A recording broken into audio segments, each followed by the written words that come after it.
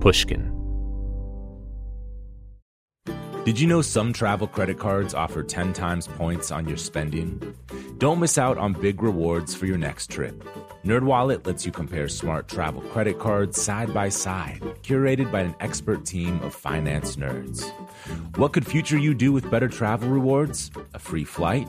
A room upgrade? Don't wait to make smart financial decisions. Compare and find smarter credit cards, savings accounts, and more today at nerdwallet.com.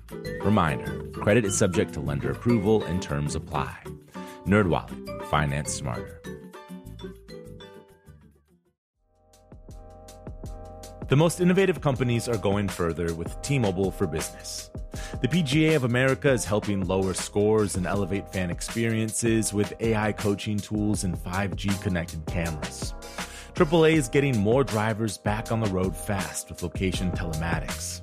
And the Las Vegas Grand Prix is powering race day operations with 5G connectivity, giving fans an experience at the speed they deserve. This is accelerating innovation with T-Mobile for Business. Take your business further at T-Mobile.com/now. Willie Nelson, Waylon Jennings, Chris Christopherson. Before they were legends of outlaw country, they were lost souls looking for their sound. Don't miss Mandy Moore and the new scripted Audible original, The Boar's Nest, Sue Brewer and the Birth of Outlaw Country Music. Discover the true untold story of the extraordinary woman behind the outlaw country music movement and its biggest stars. Hear how one woman's vision and her tiny living room, far from Nashville's Music Row, became the epicenter of a musical movement. Mandy Moore as Sue Brewer in The Boar's Nest. Listen now at audible.com/The Boar's Nest.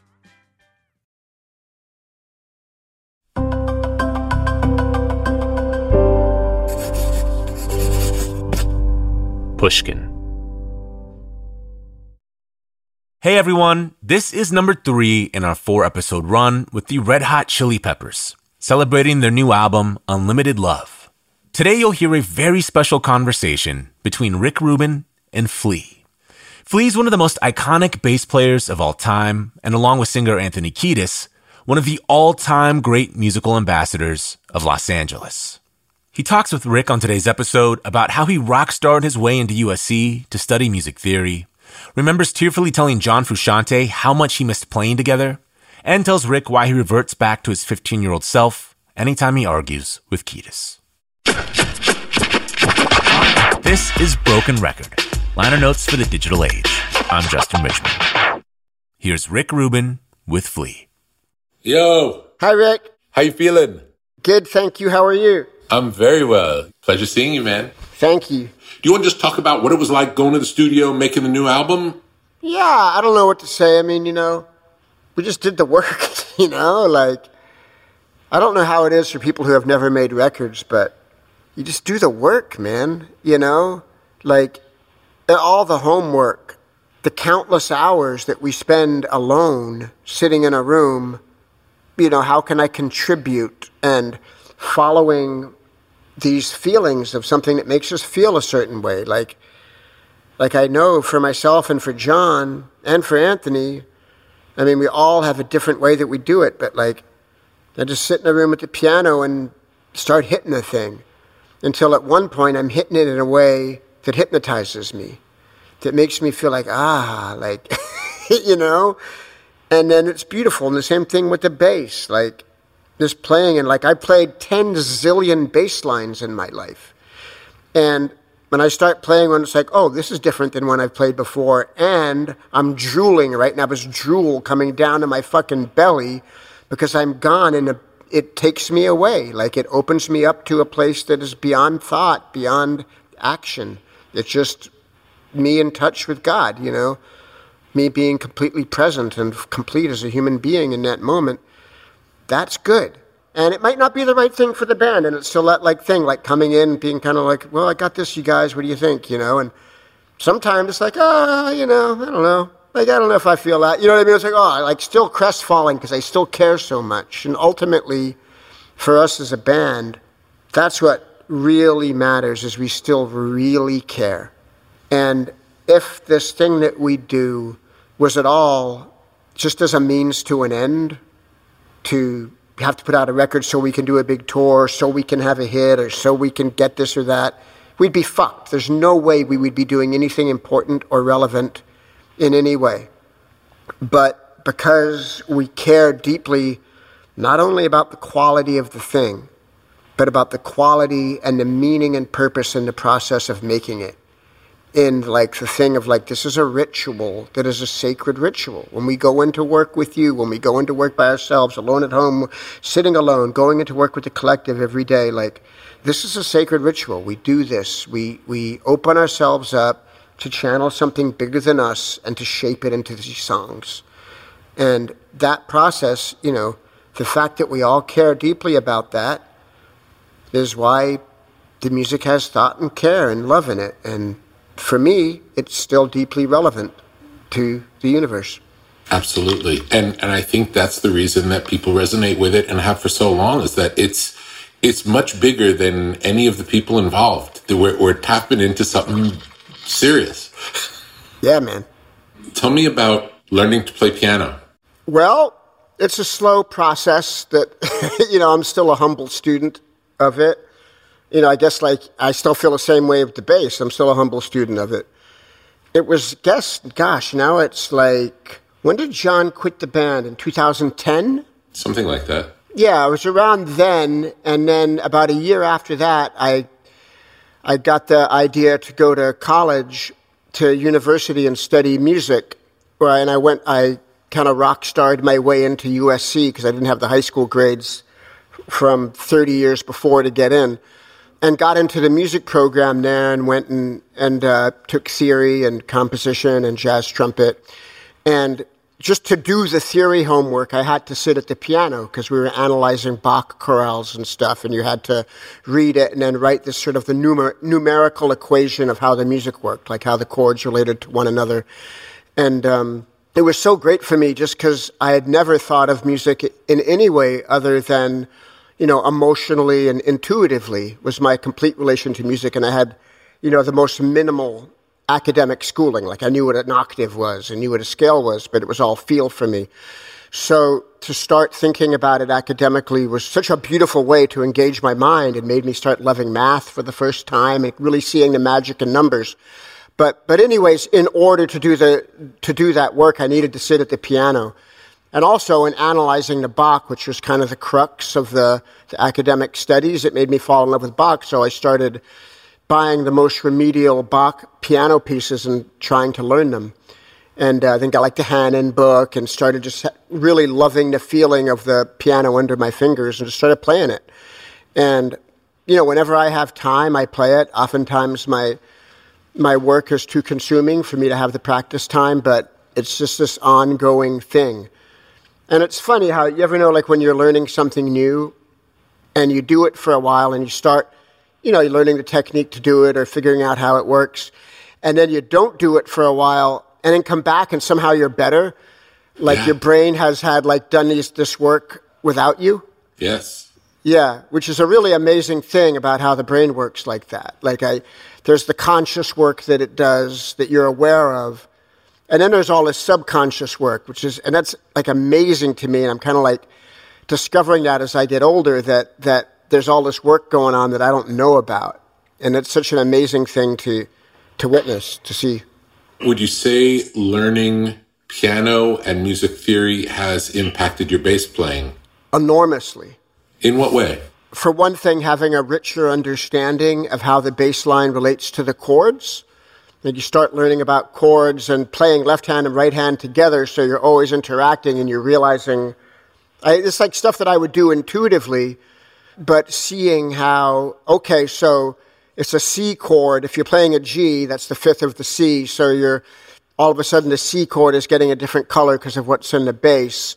And just being aware of how that's working and just kind of having more of an understanding of not just kind of getting lucky of when I'm hitting what note against a chord, even though luck isn't the right word because I'm still reaching for the color, but kind of going into it with a deeper understanding of what the chord is and what notes, you know, just kind of having an arsenal of colors to paint with and just really helping me like that. So, yeah, it really helps. And, you know, obviously it's like oftentimes in my contribution to the Chili Peppers as a bass player, a lot of songs will start with a bass line or with a series of bass lines that go together to form different sections.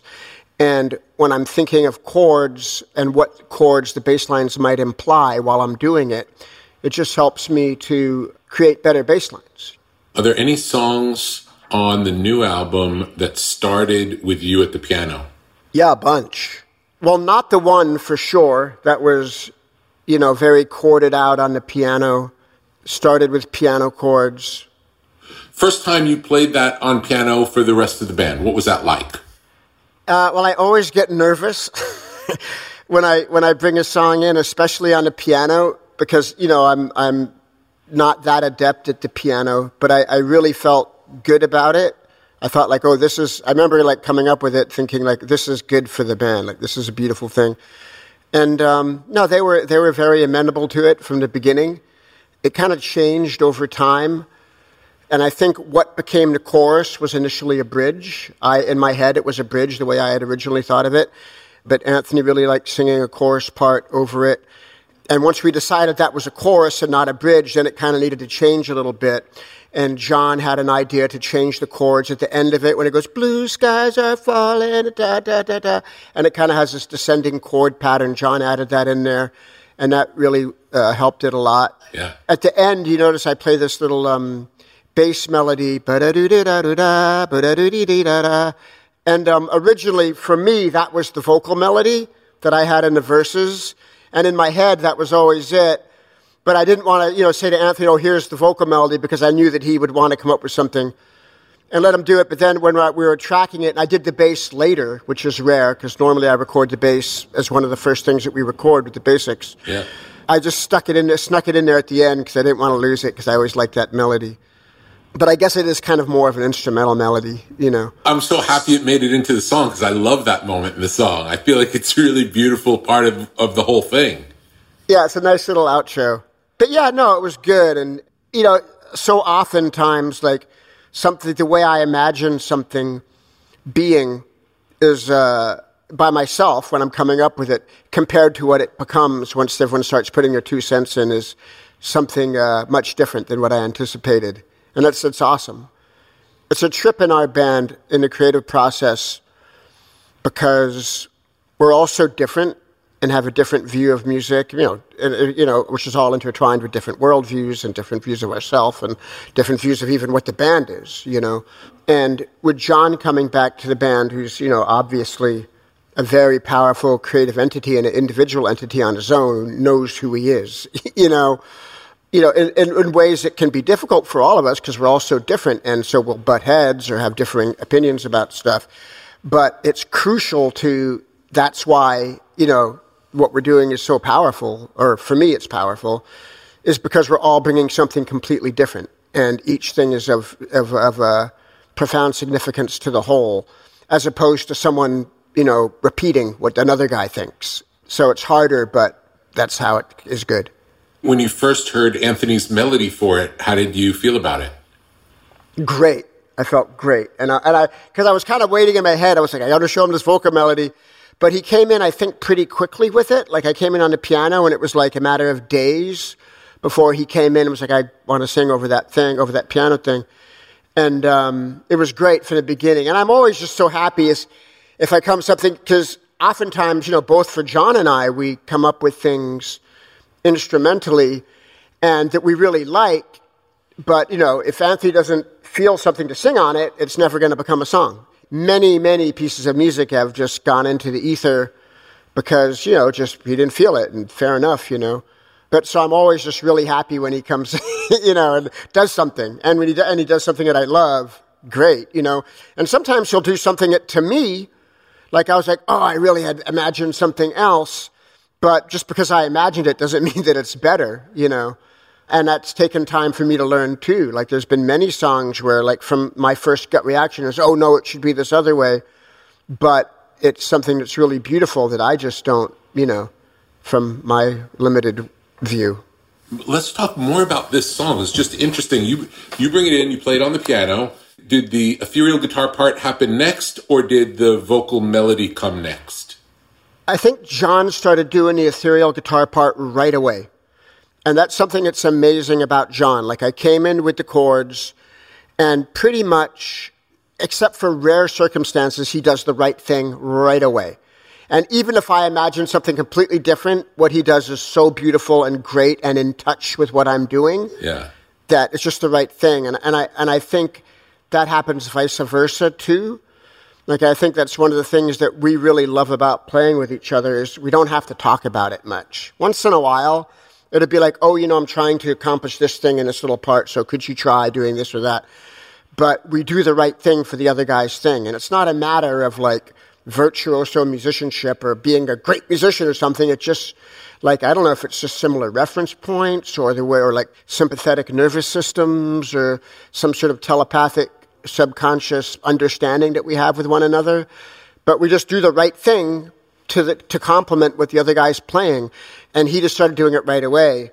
And it could have been something completely different. Like I actually made a demo for this song because it was like a couple of months we took off when the pandemic first happened, and we were kind of like just stopped rehearsing because we were just trying to figure it out, And I was making little demos in my garage, and I had like a little beatbox and and all these different things, and which gave me an idea of what it would be, but it was completely different when he started playing, and it became this real beautiful. And then Anthony writes these lyrics that are, this really melancholy sort of yearning to, you can say like, I'm not the one, that you're looking for, but underneath it, I feel this deep yearning, like, when is he going to be the fucking one? When is someone going to be the one? When can I find this togetherness with another human being?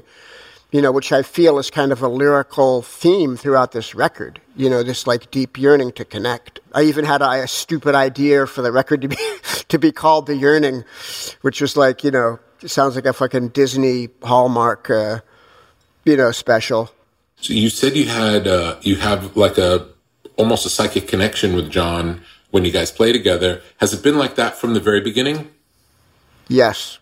I think that, the only reason it ever wasn't like that, which would probably be like, when he first joined and we made the first album, Mother's Milk, is he was still super young.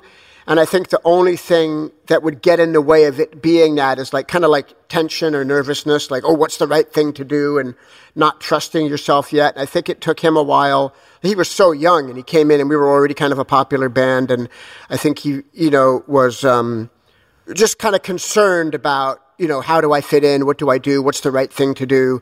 As opposed to just like letting go, which is by the time we started working with you on the next record, which was Blood Sugar Sex Magik, that was completely there. Like, he had let go of like worrying about what was right and was just, letting his letting it flow, letting God take over.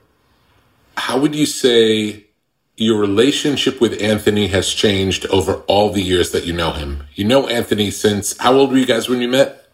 15. And now we're, our next birthdays, we turn 60. Wow. Yeah. The majority of your lives have been together. It's so crazy. I mean, our relationship has, grown and changed and been joyous and been tense and fraught with suffering and hurt, and been accepting and like been through so many dynamics throughout the course of it, So we meet when we're 15 and we become like inseparable. Every day we're together all day long. You know what I mean? Like, right after school, we get together. Where are we going to get some weed? What are we going to do? What's the hustle today? Where are we going to go steal something? Where are we going to go run around? What the fuck are we going to do? We're going to do something. We're going to do it. Just dumb shit and beautiful shit. Like, really loving the things that we love, the nature, the art, the music, the places where we connect. And then we start the band when we're 20. And it already seemed like at that age, the years between 15 and 20 are huge. It's like a year of 16 and 17 and 18 are like 10 years now. You know what I mean? Yes. In terms of, because time actually does speed up, which is fucking insane, which I'm realizing it actually speeds up. Like, theoretically, I'd heard that before, but now it's like I feel it so intensely. So it seemed like ages had gone by. Like, when we started the band, it seemed like we had been friends for lifetimes. But then we start the band, and we're still very much in that kind of street kid mentality, you know, everything's a hustle. Like, I remember, like, we started the band, like, when we first, like, record companies wanted to sign us and stuff, and it was kind of later on, and they're, like, taking us out to lunch. And we're still in the mindset of, like, hustling a lunch. So it's, like, getting, like, you know, different guys to take us out to lunch. Like, yeah, we'll get this guy on Tuesday, that guy on Wednesday. Like, we're still thinking, like, let's get him to take us somewhere expensive. Like, it's still this whole fucking thing of, like, not just, like, like, what would be the best thing for our music and a record company, but, like, how many lunches can we get? We're still in this complete street kid, like, mentality, you know, like, let alone, like, thinking the long term of, like what's right business-wise or music-wise or anything, which is so funny to look back at. But in terms of our relationship, you know, creatively, it really hasn't changed. Like, the essence of what it is and what it's informed by, which is so much still, and I think the longevity of it is so formed by those years as kids, like, kind of like growing up in our own weird, misguided way without real mature guidance or, like, anyone holding our hands into, like, this is how you become a man, this is how you become a grown-up, these are, like, the tenets of morality, and you know, like, we just didn't, you know, and I don't think I even started growing up until I got sick in my early 30s, you know, to be honest, but it's still rooted in that. Like, when you're with someone and you're going through these big changes, and even though you're confused and bewildered and also, like, kind of like bumbling around, like, just trying to avoid pain and go to pleasure, you know what I mean?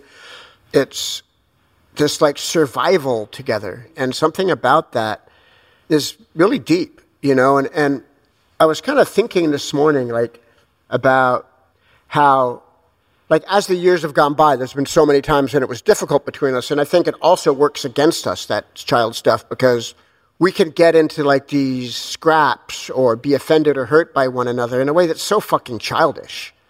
It's like we revert back to being these, like, completely emotionally fragile and immature 15-year-olds in our 50s. You know what I mean? Like, we go back to that between us. Yeah.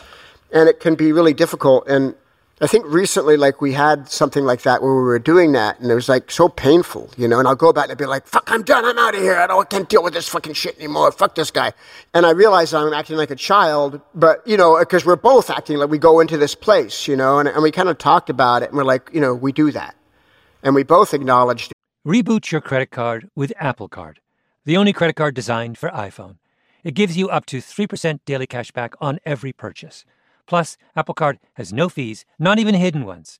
Apply for Apple Card now in the Wallet app on iPhone. Apple Card issued by Goldman Sachs Bank USA, Salt Lake City branch, subject to credit approval. Variable APRs for Apple Card range from 19.24% to 29.49% based on creditworthiness. Rates as of February 1st, 2024. Terms and more at applecard.com. Snagajob is where America goes to hire, with the deepest talent pool in hourly hiring. With access to over 6 million active hourly workers, Snagajob is the all-in-one solution for hiring high-quality employees who can cover all your needs: on demand, temp to hire, part-time, or full-time. You name the position: warehouse worker, retail associate, grocery store clerk, fitness trainer, baker, stylist, bellhop, podcast producer. Yeah, Snagajob's got a worker for that. With their easy-to-use platform, you're able to seamlessly post and fill available positions quickly with a dedicated customer support team to provide all the help you need along the way. Kind of nice knowing you have a talent pool like that in your own backyard, right? Snagajob is the partner you need to keep your business running smoothly. Visit snagajob.com or text SNAG to 242-424 to talk to an expert. Snagajob.com, where America goes to hire. Hello, Malcolm Gladwell here from Revisionist History. If you've watched a professional tennis match recently, you'll know that fans have this amazing new tool at their disposal. It was created by the consulting company Infosys and the Association of Tennis Professionals. It's an immersive 3D viewing experience for tennis fans, which allows them to watch matches from new angles, get real-time statistics, and better understand the inner workings of the game and its athletes. Basically, a completely new, data-driven way to appreciate a tennis match. It's been a huge hit, and I'm proud to say that the Infosys Tennis platform earned first place in the customer experience category at the Unconventional Awards from T-Mobile for Business, an event held at Mobile World Congress in Las Vegas that celebrates customers who've boldly innovated for the sake of meaningful change. And I think it's important to point out that innovation like this doesn't just require a great idea and exploit some great underlying technology. It takes courage. Because tennis is a game with a long history and some pretty powerful traditions. I mean, you can only wear white at Wimbledon. Still, it's the 21st century. And here was an idea that said we can dramatically change the way a fan watches a match. We can feed them data. We can allow them to see things they could never see before with the naked eye, or even conventional camera angles. If you want to turn a world upside down, you have to have a pretty strong backbone. That's a lot of what the T-Mobile for Business Unconventional Awards are all about. Finding people and companies who show that kind of boldness. I encourage you to enter. It's a fantastic event and a great way to be recognized for your brave, outside-the-box thinking in front of the industry's most influential leaders, and an even better way to say, I told you so. You can enter by July 31st at T-Mobile.com/unconventional awards. That's T-Mobile.com/unconventional awards. See you there. And it's kind of like, we need to, we don't need to do that. I'll do it with other people. You know what I mean? Other people piss me off and do things that I find, offensive. Yes. But with him, we go there. It's like this constant argument. And so, I always feel like we're growing, but, I felt like that before too. But I was thinking earlier today, getting back, sorry, there's so many tangents I could go down, that the band being so successful, right? The band's been together nearly 40 years. And from the beginning, to me, even though I know the real business success and selling a lot of records didn't really happen, until we had, made Blood Sugar and we sold, a gazillion records. But for me, from the first concert, we were wildly successful beyond my dreams that I could ever imagine. I had been playing in bands before that and working hard, and, I'd go to my full-time job all day, then go to rehearsal afterwards, and everything was yeah, come on, we got the gig, and trying so hard. And from the first Chili Pepper gig where we had one song and played for 4 minutes, the way that it felt between us and the way that we connected with the audience and everything about it was like an explosion of success in the most earth-shattering way that I'd never felt, that I didn't even know. And I played in Fear and was already playing big gigs with them, and it was all that in an underground way. It was huge in LA, but all of a sudden it was man, this is we were done. It was completely successful at that point and never got more successful for me. I can't speak for everyone. And then, right away, within months, we were selling out nightclubs, lines around the block to get in. We were playing with the Bad Brains and the Minutemen, these bands that I really loved. Record companies wanted to sign us. EMI, Enigma signed us. Everything that had been struggling to try to make happen just happened effortlessly. And we just played, and it was just this thing, So anyways, success kept mounting, and then, we got gradually more and more popular, and then we made Blood Sugar, and it really blew up, and it became an arena band and this really big rock band in more a mainstream record-selling way. And, I believe in God, Rick, and I'm not a religious man, you know me, but I pray every day. I really, it's a big part of my life, my connection to the divine and nurturing that, and I know that my life is going better when I'm staying in touch with trying to be inside and stay connected to that part of me and my relationship to God. And I was thinking this morning, success is all fun. It's great. Look, I like making money as much as the next guy, and I like, living in a nice house and buying a bitchin' stereo and all this shit. But the real reason behind it, with the band, I feel like in a lot of ways, that God put me and Anthony together to learn some shit. And we're here together to figure something out in a way that, and I think I don't think, and I don't, obviously I don't know, but if the band hadn't been this thing where it was like really successful, we probably would have gone different ways a long time ago. So many times I want to go join a fucking free jazz band and just play trumpet, but it's like, oh no, there's all this work to do. You know what I mean? There's another record to make, and there's a tour to do, and there's this to do, and oftentimes it's like grueling and painful, and like my survival mechanism as a human is like, no, I don't want to go hurt myself. I'm okay. I can go do something else and grow creatively and like grow cerebrally in all these ways.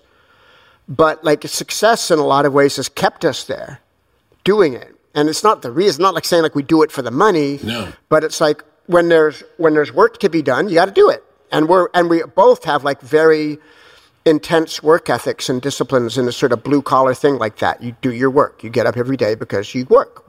There's a mission to life, And I kind of started seeing it in this divine way, and it felt really beautiful. Like there's a bigger picture, and we're being put together to understand something, And I remember once a long time ago, I went to go see this hypnotist, and it might have been through you, that you might have recommended me to this woman, I can't remember, in Santa Monica.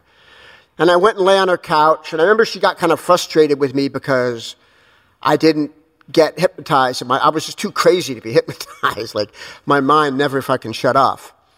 But she was, like, talking to me about stuff, and she was like, go back in time. And I remember, like kind of being in this, like, semi-aware state, and seeing me and Anthony, like, lifetimes and lifetimes and lifetimes, like a long time ago, and we're like fishing by this forest, and we're dressed in like this, like kind of like skins and shit, like animal skins, like having to survive in this like different caveman time, but not that far back, but something like that. And there's like something that we're supposed to figure out, and that the universe puts us together to learn this shit. And in this lifetime, we've been put together to, by this circumstance. It's beautiful. It's interesting hearing you say that, because what I think about is the nature of your relationship with Anthony really isn't about music. Music's a part of it, but that's not what it's about. And it didn't start about music. It went on for 5 years before it became about music as a job. But it's more like almost like a karmic relationship, whereas your relationship with John seems much more rooted in music. Absolutely. Talk about when 10 or 12 years ago, when John quit the band, what was the feeling? What was it like?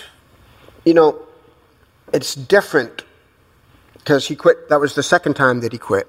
And this is a crazy thing to say, but such a relief, man. Because he was so unhappy. I see. And he's such a huge part of the band, and everything about it was making him unhappy. He's so great at music, and he sees so much at music that he was wanting to just make his vision happen, and he didn't want to have to collaborate and listen to what someone else had to say that would be different than what he was thinking. And so it kind of caused a lot of tension for him and for everybody. And, I can't speak for him, but his yearning to leave and to grow in a different way away from the band was so powerful that when he left, it was like, okay, the right thing is happening, And both times it was like that. But the big difference is the first time he left, we're in Japan, he leaves, and it was so exhausting and stressful and everything. Not just, the band itself, it was really stressful for me at the time. But when he left, it was like, okay, now what are we going to do to keep it going?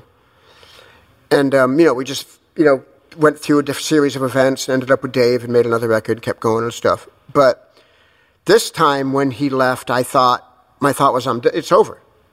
I didn't think we would keep going because I was like, I'm not going to do it. It doesn't make sense. I don't want to get someone else and go on without him. Like, we've done all this great work. And it also happened, like, before he left, we had a thing. I said, I want 2 years away from the band. I need the time off. Like, I just knew for me to, and that was when I went to school, just like did different creative projects, like just wanted to go and grow in a different way, in my own way. And I didn't think that the band would carry on without him. And time went by, a year and a half maybe. Everyone else wanted the band to keep going.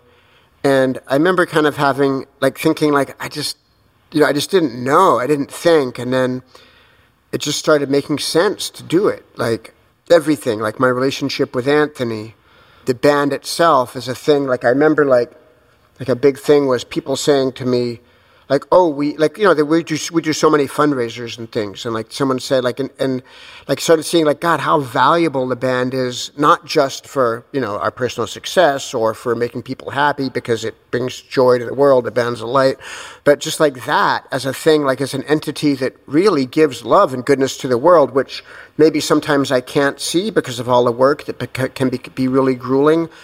But like I can see it really clearly, like when someone's saying, oh, will you do my thing to help hungry people? Like, oh shit, we don't have the band going right now, can't do that. And that kind of is being like that where I'm seeing it really clearly, but that element of it is there all the time, even if it's not a fundraiser.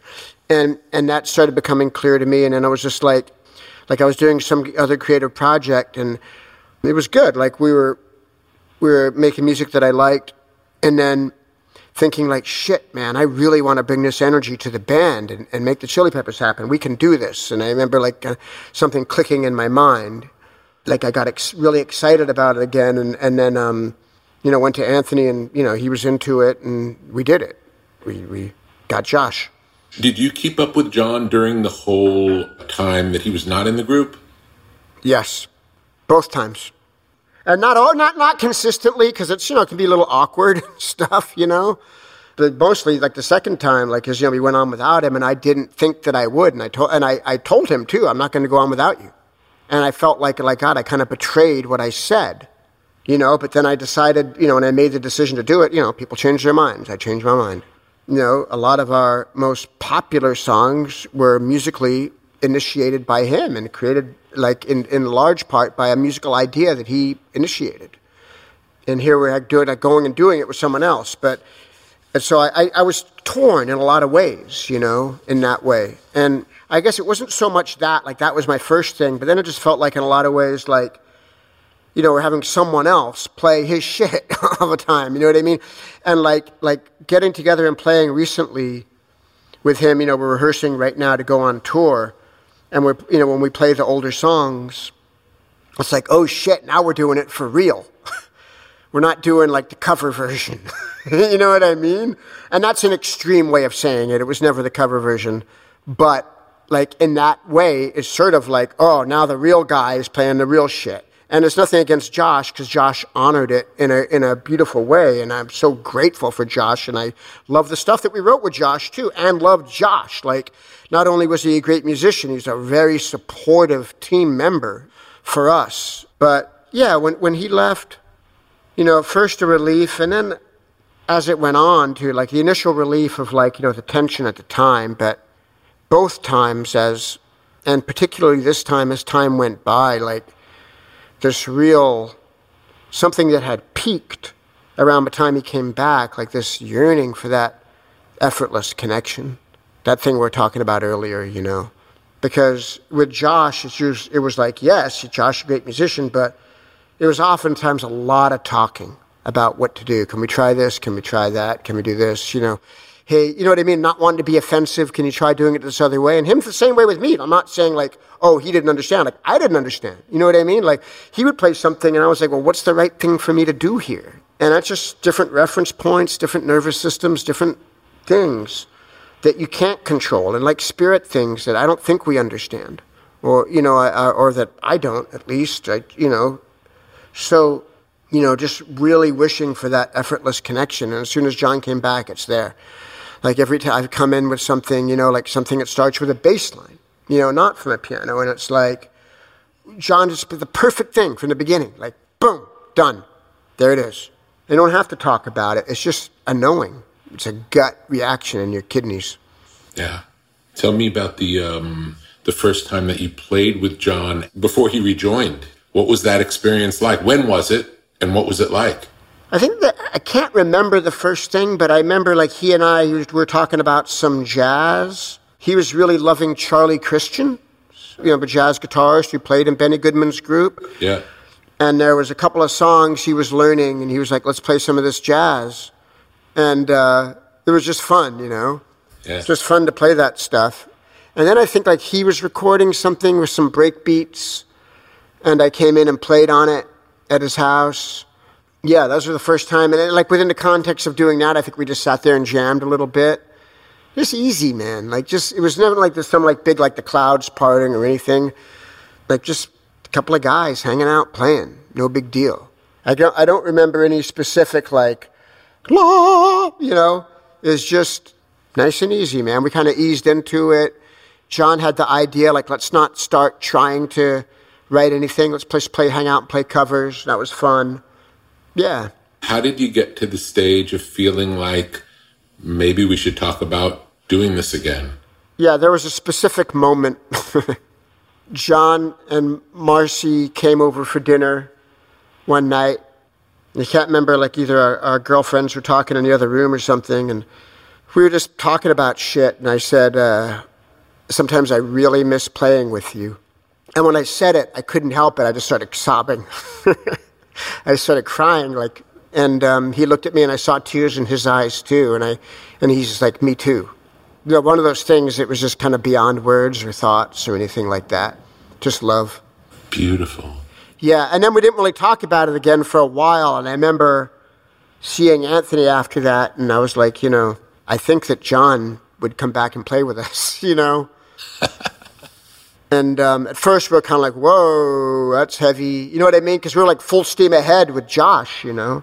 And I can't even remember when that was. We were like, right around, we were like playing the Grammys with Post Malone or some shit, you know? And then, you know, shortly after that, like time went by, we were writing a new record, and I think at a certain point we were like looking at what we had. Might have played some of it for you, I think, and just feeling like, yeah, you know, we're doing it, but it just felt like we were missing something. And I don't, you know, I like the shit we made with Josh, I really do, you know. And I think, and then I jammed with John once or twice, and it was just like that effortless thing. I wish I could explain it, articulate it, Rick, you know, like, but it's just this, the best way I can say it is like what I said before. We don't have to talk about it. Yeah. Do you remember how Anthony reacted when you said it the first time? I think a little taken aback at very first, like, because it's such a huge change. But, you know, then that shifted. And I was like, you want me to talk to him for real and find out, you know? And he was like, yeah. And so I went over to John's once again and sat with him and asked him, said, you know, will you come back? And he said, let me think about it. And he thought about it for, you know, I don't know what happened in his head, but within a day or two, it was like, yeah, but, you know, and I, you know, there were some things that he was concerned about, you know, like, because I obviously, when he left, it was painful for him, not just us, you know, it was painful for him. Of course. And I can't speak from that side of it, you know, I can only imagine it's a massive change, you know, and how you spend your days and the anchors in your life and what you work towards and what you do. And sometimes you get everything you want, but, you know, and I think it's good for him to do what he needs to do. But he also, I remember him telling me, like, I'm born to be the guitar player in the Red Hot Chili Peppers. I'm the guy that's supposed to be in this band. Like, that's just the truth. And yeah, so we, you know, we kind of went through those kind of like, well, would it hurt? Would it not hurt? You know, what would we do to make it not hurt? And I'm like this, and I need this or that, and it's all good, you know. Like, I'm a human being who loves to do music, and me too. On this whole process, like this record with John, like, man, he's fucking good. The best way, he's just so fucking good at music, but also he's so humble now, and he could easily not be. You know what I mean? And all the things that he's doing, like all the great synthesizer work, all the ideas about mixes and sonic ideas and when to use reverbs or backward reverbs or what to do, like all his like big picture of music is so profound. He does so much, like the background vocals he does so beautiful. He just knocks them the fuck out. He does it, he's all like really humble and really open to having faith and honoring other people's ideas as well. I never am working with him where I don't feel seen or heard or valued. And that's a beautiful feeling. Do you remember when you first heard all of the lyrics that Anthony wrote for this album, what your feeling was when you saw what he was writing? You know, I always am struck first by the melodies and by the rhythmic phrasing, like the musicality of it. And it didn't really hit home until, you guys went to Hawaii and started doing the vocals. Because I'd heard him and always thought, wow, he's really doing good shit. But when I started really hearing it, and you guys working together and the vocals coming back, how evolved and how focused and how great he's done. Like, this is just the best he's ever done, I feel like, by light years. Yeah. Like, he's just fucking killing it, man. And Anthony's amazing in that way. And I've said this on other records, that the fact that he started off in the band as not really being a singer, and in the beginning, like, really having a difficult time carrying a tune in pitch and, just kind of like rapping and yelling, and then it turning into melodies and slowly evolving. Like, I think that has everything to do with the longevity of the band. I mean, I think that he has everything to do with the longevity of the band, because he's such a, like, this is my job, this is what we do, like, this is what I do. My mother worked at the same job for 50 years, like, me too. You know what I mean? Like, he has that real, like, blue-collar thing about it. But his evolution as a singer is like this thing that every time it's better. Where most guys, like, usually as they get older, and obviously not the case, but a lot of guys start off as great singers, and they just have this natural skill. They could just fucking sing. And 20, 30 years in, they're just kind of like trying to recreate what they did when they were 20. You know what I mean? Whereas Anthony is not. He's always going to something new and getting better and learning to sing. He's like this student of being a vocalist. And his musicality, his sense of rhythm and phrasing, and the lyrics on this record, it always takes me a while with the lyrics, like especially the way that Anthony writes. Like, he's not like a narrative type of singer. Very rarely is he. He speaks in metaphors, and it takes me a while for them to sink in and to start making sense to me. And also, he's very verbose. You know what I mean? So there's a lot of words, and a lot of times, for me, at first, just kind of the color of the words and how they sit next to one another and how they make me feel that way, like the juxtaposition of words as opposed to the real lyrical, the poetic content of the thing. Time. They sink into me over time. Some of the songs when he was working on singing in the studio, and I'm listening to them, and I'm listening to the cool nature of the phrases. Like, the phrases are cool and the melody's good, and I'm liking it. But as you say, on the surface, you can't always hear what's happening. Mm-hmm. And I'm listening, and over the course of a day, and he'll be singing a song, and then at one point it like clicks in. It's like, oh, this is what this is about. And I start crying because it's so heavy. It's like, it's so sad. Some of them are so sad and heavy. Heavy and sad and lonesome. And, obviously sometimes they're really light and whimsical and fun, But it just gets me wondering, like, when he's writing about that stuff, or his relationship to the world and to his heart, and, like, I wonder if he always knows, you know what I mean, when he's putting the words together, really what he's writing about. You know what I mean? Or does it take shape as he starts putting down the words? Like, does he just have like a phrase that fascinates him? And does he start coloring around it and filling in, putting together this thing?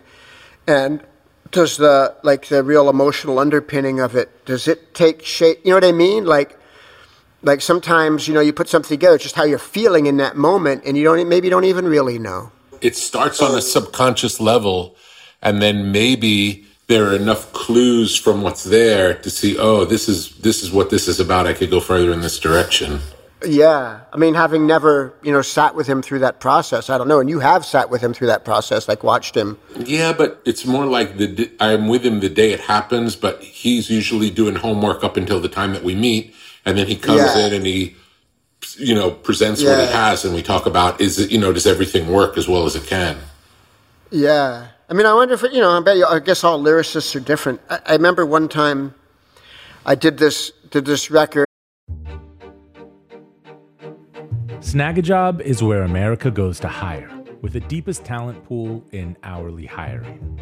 With access to over 6 million active hourly workers, Snagajob is the all-in-one solution for hiring high-quality employees who can cover all your needs. On demand, temp to hire, part-time, or full-time. You name the position: warehouse worker, retail associate, grocery store clerk, fitness trainer, baker, stylist, bellhop, podcast producer. Yeah, Snagajob's got a worker for that. With their easy-to-use platform, you're able to seamlessly post and fill available positions quickly with a dedicated customer support team to provide all the help you need along the way. Kind of nice knowing you have a talent pool like that in your own backyard, right? Snagajob is the partner you need to keep your business running smoothly. Visit snagajob.com or text SNAG to 242-424 to talk to an expert. Snagajob.com, where America goes to hire. Hello. This is Malcolm Gladwell from Revisionist History. In my book, David and Goliath, I tried to figure out how some people find the strength to take on the established way of thinking and turn it upside down. What does it take to be a disruptor? And I concluded that a disruptor is someone with a rare combination of three traits. First, you have to be open. You have to be willing to see and do things in new ways. Secondly, you have to be conscientious, to follow through and make things happen. Those two are obvious, but the third one is the crucial one. You have to be willing to do what you think is right, even when everyone around you thinks you're an idiot. There isn't a brilliant innovator in history who wasn't surrounded by naysayers.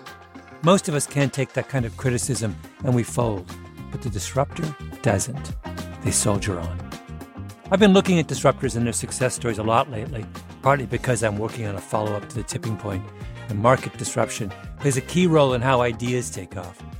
But also because I'm going to be the keynote speaker at this year's Unconventional Awards from T-Mobile for Business. It's an event where customers are recognized for kicking convention to the curb to elevate their company, while also doing meaningful things for their community and even the world. In fact, I'll be presenting the first ever Tipping Point designation, a new special distinction honoring one entrant that sparked transformative change for their organization.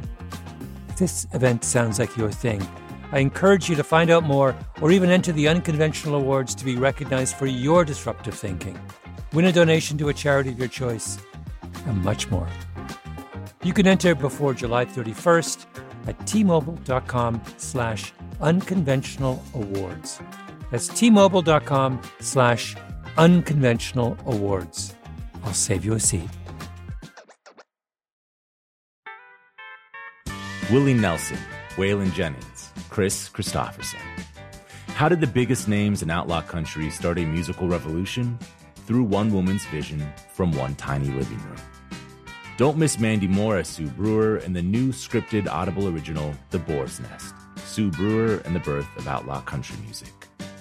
Discover the true, untold story of the extraordinary woman behind the outlaw country music movement and its biggest stars. Brewer helped shape the sound and soul of country music as we know it today, despite never picking up an instrument herself. Lovingly dubbed The Boar's Nest, Sue's place was an intimate staging ground where a new breed of singer-songwriters, wounded souls, wayward upstarts, would spur each other on to tap into something bigger, realer. Starring Mandy Moore and featuring Eben Moss-Bacharach as Shel Silverstein and TJ Osborne as Johnny Cash, alongside a full ensemble cast. Audible invites you to enter The Boar's Nest and experience the rise of a musical revolution. One woman, one time, one place. The Boar's Nest, Sue Brewer and the Birth of Outlaw Country Music. Listen now at audible.com/The Boar's Nest.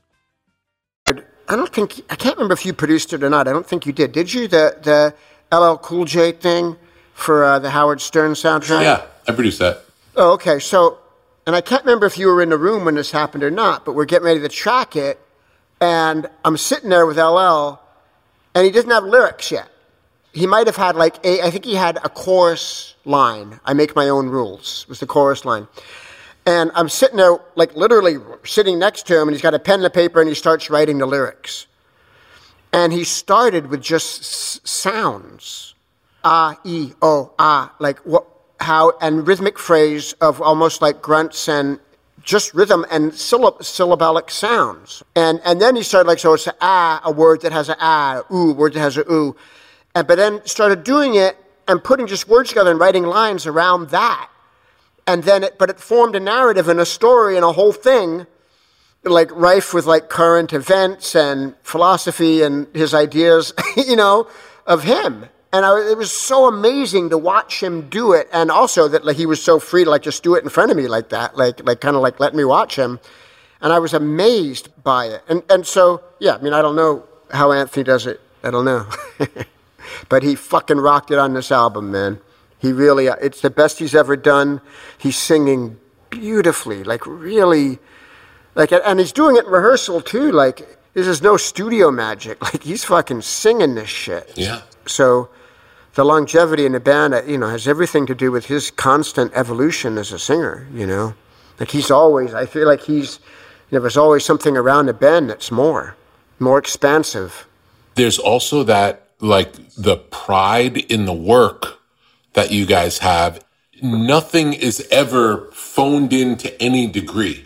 The fact that we recorded probably close to 50 songs and that Anthony wrote and sang 50 songs, knowing 50 songs were not going to be on the album, but because he wanted whatever was on the album to be the best it could be, and we'll only know that if he does all the work of doing all 50 songs. And even if there's an instrumental track that he's having trouble with, he's going to fight with it forever until he gets something because he sees potential in it and wants it to be all that it could be. And it's a real commitment to doing whatever it takes to be as good as it could be, that when, for a band that's been around for 40 years, is unusual. Yeah. I mean, I can't compare it to other bands because I don't know. So, but you do know because you work with lots of different bands. Phenomenal. Like, especially to hear you put it like that. Like, fuck. He didn't just like phone in some, like, let me get this one could be really good. I'm going to do this one. Like, he took the one that was weird and did the best thing that he could and found something that really made it work and turned it into a song. Yeah. Amazing. Absolutely amazing. Talk about the difference between playing with Chad versus playing with anybody else in the Chili Peppers. Well, with Chad, it's funny because my relationship with Anthony is very personal and very much brother-like. And my relationship with John is also very personal, very emotional, very intuitive, very connected. But my relationship with Chad is like we don't hang out outside of the band, never have. I've probably been to his house once, you know what I mean? It's like this different thing.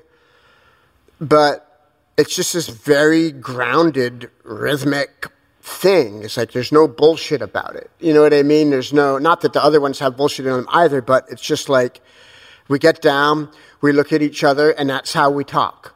We very rarely do we speak about things that, about emotional things or about spiritual things or about even things that trouble us or that we aspire to. It's just we get down and fucking hammer out some grooves, and it's cool. I remember like once Chad, it might have been his 50th birthday, like 10 years ago or something, and his wife went and like had someone come and film everybody talking about Chad for his birthday thing. And I remember feeling kind of like weird because I was like, well, I don't talk with Chad personally about stuff. And I almost was like embarrassed because there was like, well, back when we were 21, I'm going to tell this funny story. But like, there wasn't this other thing. And I kind of said, look, Chad and I, we don't really speak emotionally about these things that I would normally talk about under these circumstances. We talk by playing. We talk by like looking at each other and knowing when to lay back into a groove, or knowing when to lean forward, or knowing when to sit right in the middle, or knowing when he should lay back and I should lean forward, or vice versa, like all these intricacies of rhythm, which color a song so profoundly. Like the way, man, you sit there and go and listen to rhythms, especially live musicians, like whichever way some person is leaning changes everything. And we do all this stuff just by looking at each other. And afterwards I was like, why the fuck should I feel like that's less significant than speaking or talking about, our fucking inner child or some shit? Like that is a beautiful conversation that Chad and I share. And I'm so grateful for that, and that's the way that we are, and that's what it is. And that's awesome. Do you feel like when you play with Chad, it brings something to the way you play that's different if you're playing with anybody else? Totally. Chad is so powerful. like physically powerful on the drums. And the dynamic, like, that he can go to, the potential of where he can go is so like I've heard of elephants, like the physical power and volume and strength of where he can go is always there. So it's always coloring that if you want, I can look at him and be like, here we go, motherfucker. You know what I mean? And I know that he is going to explode like a fucking nuclear bomb. I better be ready to handle it, you know? And also, like, hey, it's time to get, you know, really subtle and quiet and beautiful. He can go there too. Like, he's so dynamic. So it makes me just get down with him. And he's also like, Chad's a very meat and potatoes drummer, like a real rock drummer, like, you know, Bonham style, you know, big kick on the 1, big snare on the 2 and the 4, you know, like that. He can lay that down heavier than any drummer I've ever felt before in my life. It gives me so many options. Like, I can get in there with him on that 1, you know, and all of a sudden it's just heavy, like heavy-osity. Or I can dance around, you know, in between it, you know, and it does something completely different, you know, if I go on a syncopated in between the holes, you know. So it just opens so much up, you know, whereas I've been fortunate in my life to play with like really great drummers, a variety of, and it makes me play completely differently depending on who I'm playing with, you know, like I play with Tony Allen, like the Afrobeat guy, and he doesn't like anyone going away from his kick. Like, don't dance around a kick, play on the kick, white boy. You know what I mean? It's like, don't come with some bullshit. And so, I love Tony, so I'm going to do what he says, you know. If I'm going to get mad dogged by Tony Allen, you know. But playing Chad makes me, you know, and that's the sound that sound of the Chili Peppers and, you know, of that rhythm. Let's talk about you. So you can make a face and inspire Chad to go heavy. Talk about how it works live, because one of the things that's fascinating about the Chili Peppers compared to pretty much any popular band today is that when you guys play, it is this fluid thing. It's not like you play the songs the same way every single night. It's like you guys jam and things can go longer or things can go shorter. And you've in the past have gone on stage and start playing where no one knows what you're going to, you know, none of the individual members knows what's going to happen. Someone just starts playing something and something happens. You do that a lot. All the time. So beyond the musical conversation that we hear, talk about you, John, and Chad looking at each other and playing. What happens? Who leads? And can all three of you lead at different times? How does that work? Yeah, definitely all three of us can lead at different times. And it's trusting yourself. Like, that's what it really comes down to, is trusting yourself. And the more that you can learn to trust yourself and love yourself and know that what you're feeling, whether it's emotionally or spiritual or cerebral, that's who you are. And who you are is of value. And trusting the other guys to do something that's who they are. And that's kind of the crux of everything with us. Because that's where, like, a lot of the songs come from jams like that. And when we're doing that, we're listening. You know, you really got to fucking listen. You can't just blunder ahead. Like, just play a song. It's painting by numbers, dude.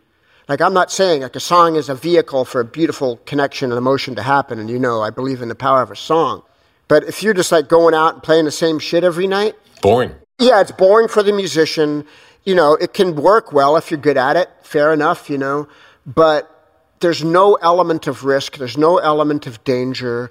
There's no chance to fail. And if I go to see someone play and if I don't think they're doing something that they might fail at because they're reaching, I'm bored. I just don't fucking care. And, you know, I get it. Like, I'll go see a band, they'll play a song that I love, and it's just great that they're playing the song. But Neil Young, you know, people that I really admire, even great, you know, electronic musicians are always mixing it up and doing weird shit. But with us, in terms of the way that we relate to one another, I guess the best way that I can articulate it is listening and trusting, and, you know, whoever starts something, you know, get inside what they're doing, listen to what they're doing, where they're going, you know, what mode are they in? Like, it's just so many things that have to happen quick in your mind. Like, okay, what key is it in? What rhythm is he playing? Am I going to come at it and just play something completely opposite to it, to, like if John's playing something fast, maybe I'll do something really slow, just like a bath for that fast thing to relax in. Or maybe I'll go really fast right with him, and we'll be playing together this jagged rhythm that's intense. Or I'll go really fast completely against him that'll create a counterpoint that's a whole new rhythm. And then what Chad does he do a halftime beat or a fast beat or just hits? You know what I mean? And no matter what's going to happen, and we might completely fall on our faces and it'll suck. Or we might play the greatest thing we've ever played in our lives in that moment. And all of it's worth the risk, you know. And if you don't take the risk, you don't get it, period. Yeah. Talk about the Silver Lake Conservatory. Oh, thank you. The Silver Lake Conservatory is a nonprofit music school I started 20 years ago now. We teach about 800 kids a week. And we started off in a little storefront where we were for the first 15 years. And we had 8 private lesson rooms, and we'd like rent out different spaces around town for our group classes like choir and orchestra and all the, you know, contemporary groups. And after raising money for like 15 years, we finally bought a really huge big building up on Hollywood in Vermont. And now we have a big recital hall and 4 group classrooms and 12 private lesson rooms. It's been so great, Rick. These last 20 years, it's just given me so much. Like, I get so much joy from it.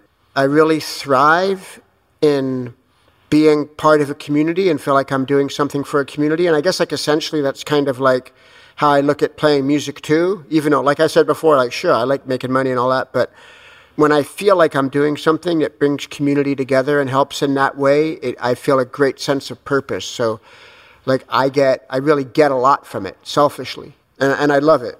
And just like seeing the kids grow up, like now that we've been around for so long, I'll like go to the grocery store and run into somebody who's like, you know, 35 years old, an adult. And I'll be like, hey, you know, I went to your school when I was a little kid.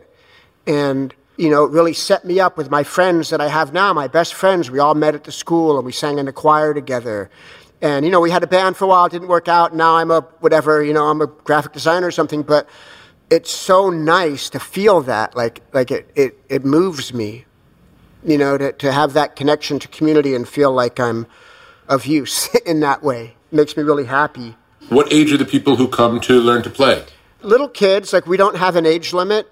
Like the thing is they have to be able to take care of an instrument and be diligent enough to practice it to do their work. That's the only requirement. So some kids can do that when they're 5.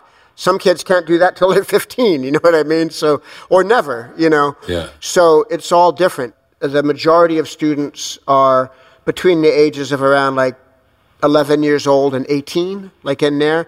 But we have lots of elderly people that come to play and real little kids. And if you qualify for lunch tickets at school, you go for free and we give you an instrument. And otherwise, you know, you pay.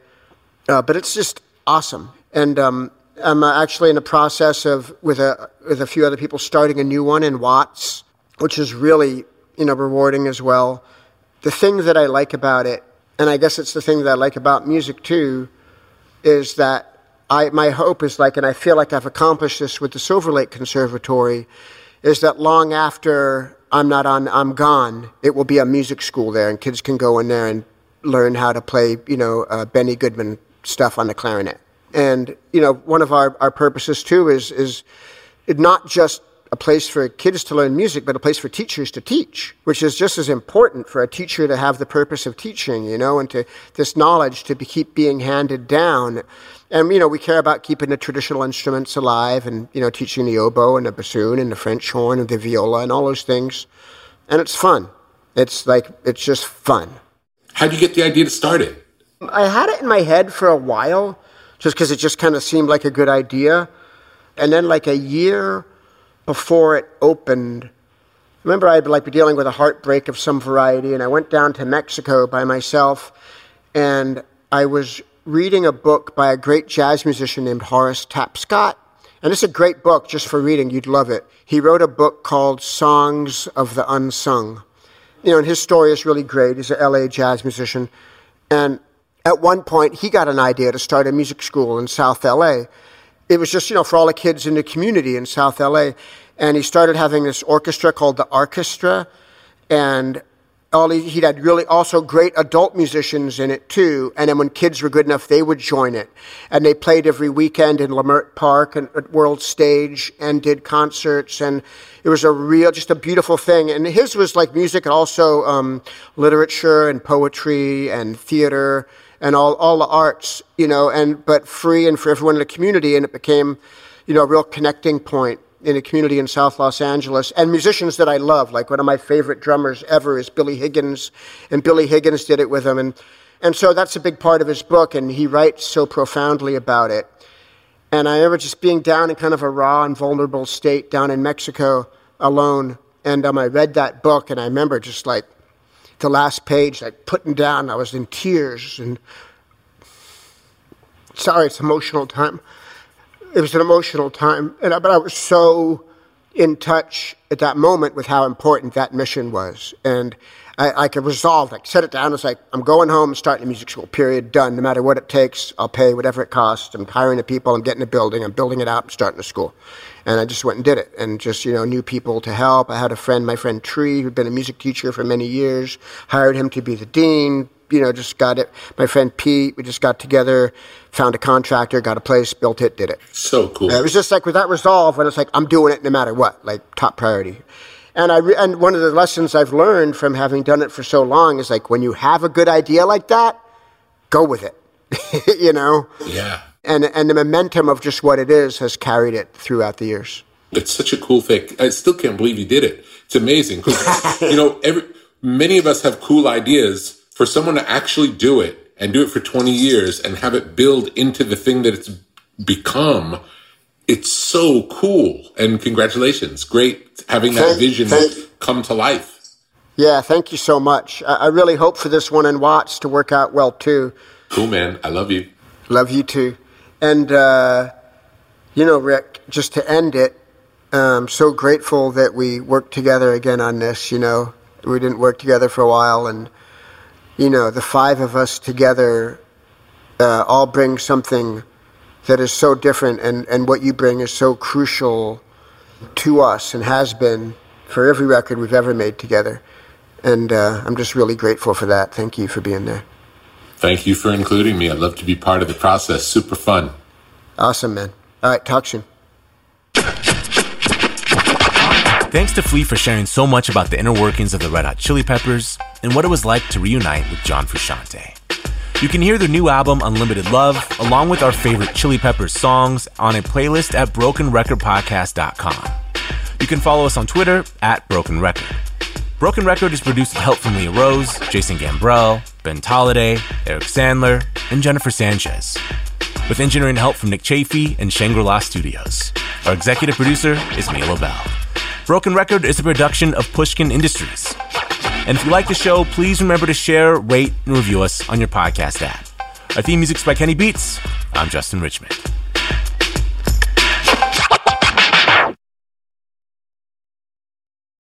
Musora is your access to online music lessons for guitar, piano, drums, and singing. This is your chance to reignite some old musical passions or pick up an instrument for the first time. Connect with more than 100 of the world's best teachers and musicians. You'll get 7 days totally free to try it out. And then it's just $30 a month, less than a single private lesson. I mean, why do we do Broken Record? Not just because we love hearing from great musicians. We do it because we think that there is something beautiful about the appreciation of music. Don't you think we need more of that in our lives these days? That's the mission of Musora, to inspire, educate, and connect musicians. Enjoy unlimited personal support, weekly live streams, student lesson plans. It's like having a personal music teacher, only much, much better. Just go to Musora.com, Musora.com, to start a new musical journey today. The tradition of breaking tradition continues with the return of the Unconventional Awards from T-Mobile for Business at Mobile World Congress. This is an event that celebrates innovators whose bold actions took their industries to new places.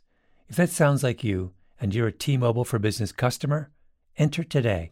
If you win, you'll be publicly honored amongst some of the most influential leaders in industry. And me, I'll be there too. Enter now at tmobile.com/unconventional awards. See you there.